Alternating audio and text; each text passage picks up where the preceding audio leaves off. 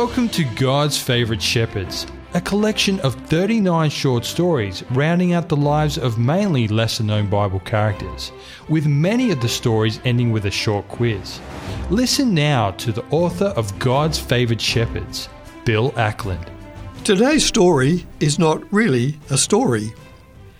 I've entitled it An Alphabet of Friends, and it's most of the friends that the Apostle Paul mentions in his various letters in the Bible, to show that Paul, as the subtitle of this story says, was sociable. And Paul is speaking here now. I have spent many years as a servant of Christ, the one I hurt by persecuting his followers. I now preach of him with a zeal that surprises even me. My name is Paul.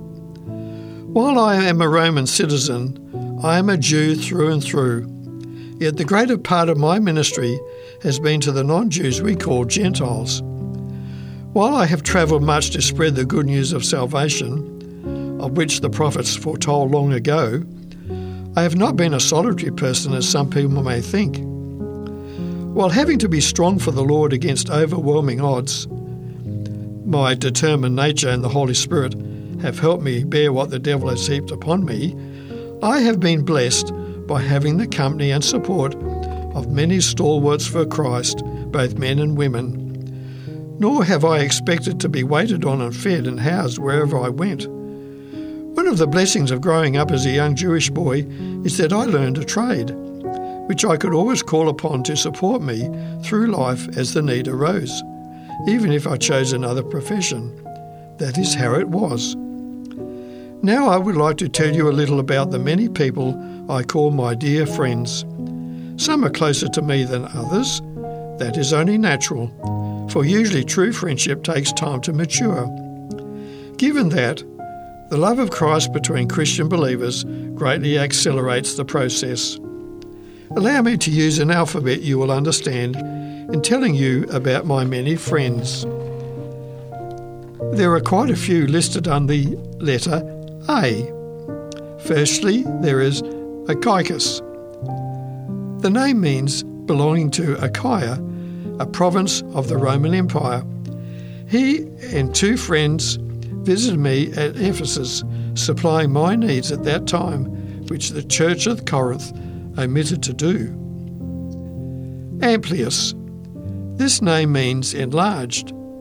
He is another Christian friend living in Rome, one I can truly say is my beloved in the Lord. Andronicus. This man's name means victorious man. He and his wife Junia were Christians in Rome, not an easy place to be witnesses for Christ. Apelles. I can say without fear of contradiction that this man is truly approved in Christ. He is another Christian living in Rome. Aquila. This man's name means eagle. He watches over the flock of God from a distance as well as more closely. He and his wife Priscilla, a wonderful missionary couple, travelled to many places to promote the cause of Christ. They were able to help the great preacher Apollos to an understanding of our dear Lord and Saviour.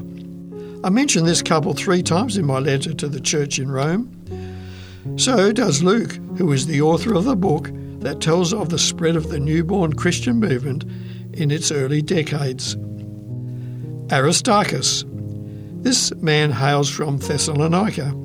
His name means best ruling. He was a great help to me in Ephesus on my 3rd missionary journey, and in my imprisonment in Rome. I can say that he was truly the best. Aristobulus. His name means well advised, and not only he, I consider his whole family to be my friends. I understand that he could well be a grandson of Herod the Great and a friend of Emperor Claudius Caesar. Asyncritus. What a wonderful name this friend of mine has, for it means incomparable. Artemis. Another friend of mine and of Christ's, this man achieved what others could not. C. Claudia. This fine Christian lady played her part honourably in spreading the gospel, as did other Christian women throughout our part of the Roman Empire. Clement. Here is another name with a beautiful meaning: merciful. I urge the church at Philippi not to forget to assist Clement, who, with others, has his name written in the book of life. E. Epaenetus, meaning praiseworthy. This man was the first Christian in the Roman province of Achaia and was living in Rome at the time I sent my letter to the church there. I called him my beloved Epaenetus. Epaphroditus, another name meaning beloved. This friend brought gifts to me when I was imprisoned in Rome. We thought we would lose him while he was with us, as he became very ill. Thankfully, under God's blessing, he recovered and took my letter to the Philippian church.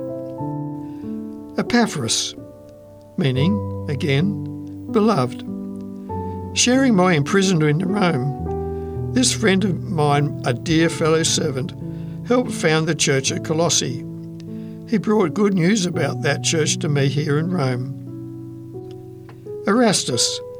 This friend's name means chamberlain. In fact, he was a prominent official in Corinth, being the city treasurer at the time of accepting the gospel. Eubulus. This man's name means well advised, and how appropriate, for I found him to be a wise counsellor and energetic worker in the cause of Christ. F. Fortunatus. As you may have thought, this man's name means fortunate. He is well named, for he has found the Saviour, and I am fortunate to have him as a stalwart for Christ in the church where he serves. G. Gaius. I very much depend on men like Gaius and his family. He has provided a home away from home for me where I stayed when writing my letter to the church at Rome. He and some other stalwarts for Christ accompanied me through the province of Achaia. They then went on ahead to Troas, where I met him a little later. H. Hermas. This man was in the group whom I caught up with at Troas. Human companionship is important, and I could depend on Hermas for his friendship. Hermes. The same can be said for this man as for Hermas. God certainly blessed me with men I could depend upon. Herodion. A relative of mine, one whom Herod freed from slavery, and now he is a happy slave of Jesus Christ. J. Jason. This friend of mine suffered much for the gospel. In his hometown of Thessalonica, he was dragged before the city officials for having shared hospitality with us in his home. Suffering seems to be a companion of those who fervently follow Christ. Julia. This dear lady, a close relative of Philologus, was one who had become a Christian in Rome, and I made sure to send my greetings to her in my letter to that church. L. Linus, one of 4 Christians in Rome who sent their greetings to Timothy when I wrote to him a second time. Keeping in touch with and encouraging each other is an important part of what it means to be a Christian. Lucius. This man was a close associate of mine when I wrote to the church at Rome, and he made sure I sent his greetings to the church there. Luke. What can I say about this man? My personal physician, friend, travelling companion, and one who supported me in many ways. Anyone would be glad to count Luke as a close friend. Not only did he write one of the Gospels, he also recorded much of the progress of the Christian church in its early years. A crown of life surely awaits this man. M. Mary. Mary was a bright, shining light in the church at Rome. She was given a very popular name among Jewish women. I have to admit, it is not easy remembering all the Marys I know. N. Narcissus. I came to know this man from a previous contact, so when I wrote to the church at Rome, I made sure I sent my greetings to him and all his family, who helped to keep the church alive and vibrant. Nereus. Among the many greetings I sent to Rome, I made sure I did not overlook this man and his sister, who deserved encouragement from one of the Lord's apostles. Olympus. This man has a strong Greek heritage. Like many fellow Christians, he had to contend with much opposition when he accepted Christ as his Saviour. A brief mention of his name in my letter to the Roman Church was something I did not want to omit. Onesimus. His was an unusual case. In fact, the only one of its kind in my experience in travelling far and wide preaching the gospel of Christ. Having escaped from his master Philemon, he had made his way to Rome, not realising that his contact with me would change his life, and perhaps Philemon's too. He accepted Christ under my ministry, and we became good friends, brothers in Christ, in the short time we knew each other. I was obliged to send him back to his master, but not before writing to Philemon, admonishing him to accept Onesimus, not as a returning runaway slave, but as a brother in Christ. I reminded Philemon that he owed me much in bringing him the gospel, so this small gesture in accepting Onesimus was surely an easy thing for him to do. I'm glad to say that what started as an unhappy event ended in reconciliation between a master and his servant. P. Petrobus. This man's name means life of the Father. Of course, this could be taken in two ways. Either his life came from his father, which it did, or he was a great enjoyment to his father. I hope the latter applied as well as the former as this young man grew up. Another man in Rome to whom I wanted to send my warm greetings. Persis. This woman's name is derived from Persian. Her life as a slave has not been easy. However, in time, she was also a diligent worker for the Lord. In my letter to the Roman Church, I described her as beloved, for that is what she surely is. Philologus. With a name meaning fond of learning, this man certainly learnt much since he heard the gospel. He did not stop there, though, for he spread the gospel wherever he went. He is my kind of friend. Phlegon. This man's name means burning. To be frank, I'm not sure why a parent will give a son this name, but now that he is a Christian, he is burning in his zeal for God. So I made sure to send my greetings to him at Rome. Phoebe. This lady's name means radiant or pure. She was a deaconess of the church at Cenchrea, an eastern port of Corinth. When she made the journey to Rome on one occasion, she took a recommendation to the church there from me. She was significant in that she was described as a helper, or prostatis in Greek, which in the language means patroness. A person in such a position was regarded as someone who protected people who did not have civic rights. Roman law recognised such people as having status in the community.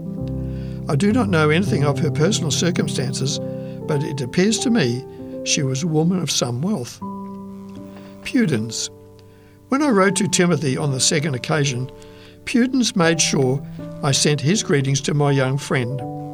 Anyone who was a friend of Timothy was certainly a friend of mine. He was another of the saints at Rome who laboured under difficult circumstances. Q. Quartus. A Roman name meaning fourth. He was another man vitally interested in the progress of the church at Rome. He made sure I sent his greetings to the church there to let them know that others in the Church of Christ were thinking of and praying for them. R. Rufus. You may have guessed that his name means red. He and his mother were stalwarts in the church in Rome, and I did not want to forget them, especially as I regarded Rufus as chosen especially by the Lord. S. Secundus. This Roman name means second, which was clear to all who lived in our time. This man from Thessalonica accompanied me on a journey I took through Macedonia to the province of Achaia. Sopater, meaning of good parentage. He was the son of Pyrrhus from the city of Berea, and along with other Bereans was a diligent student of the Scriptures. Sosipater, saving of the father. This could mean that he was the saving of his father, who at least had a son. I regard him as though a relative of mine, and he was also keen to send his greetings to our brothers and sisters in Christ in Rome. Stachys. I regard this man as my dear friend, another Christian in Rome, whose name strangely means an ear of grain. Stephanus.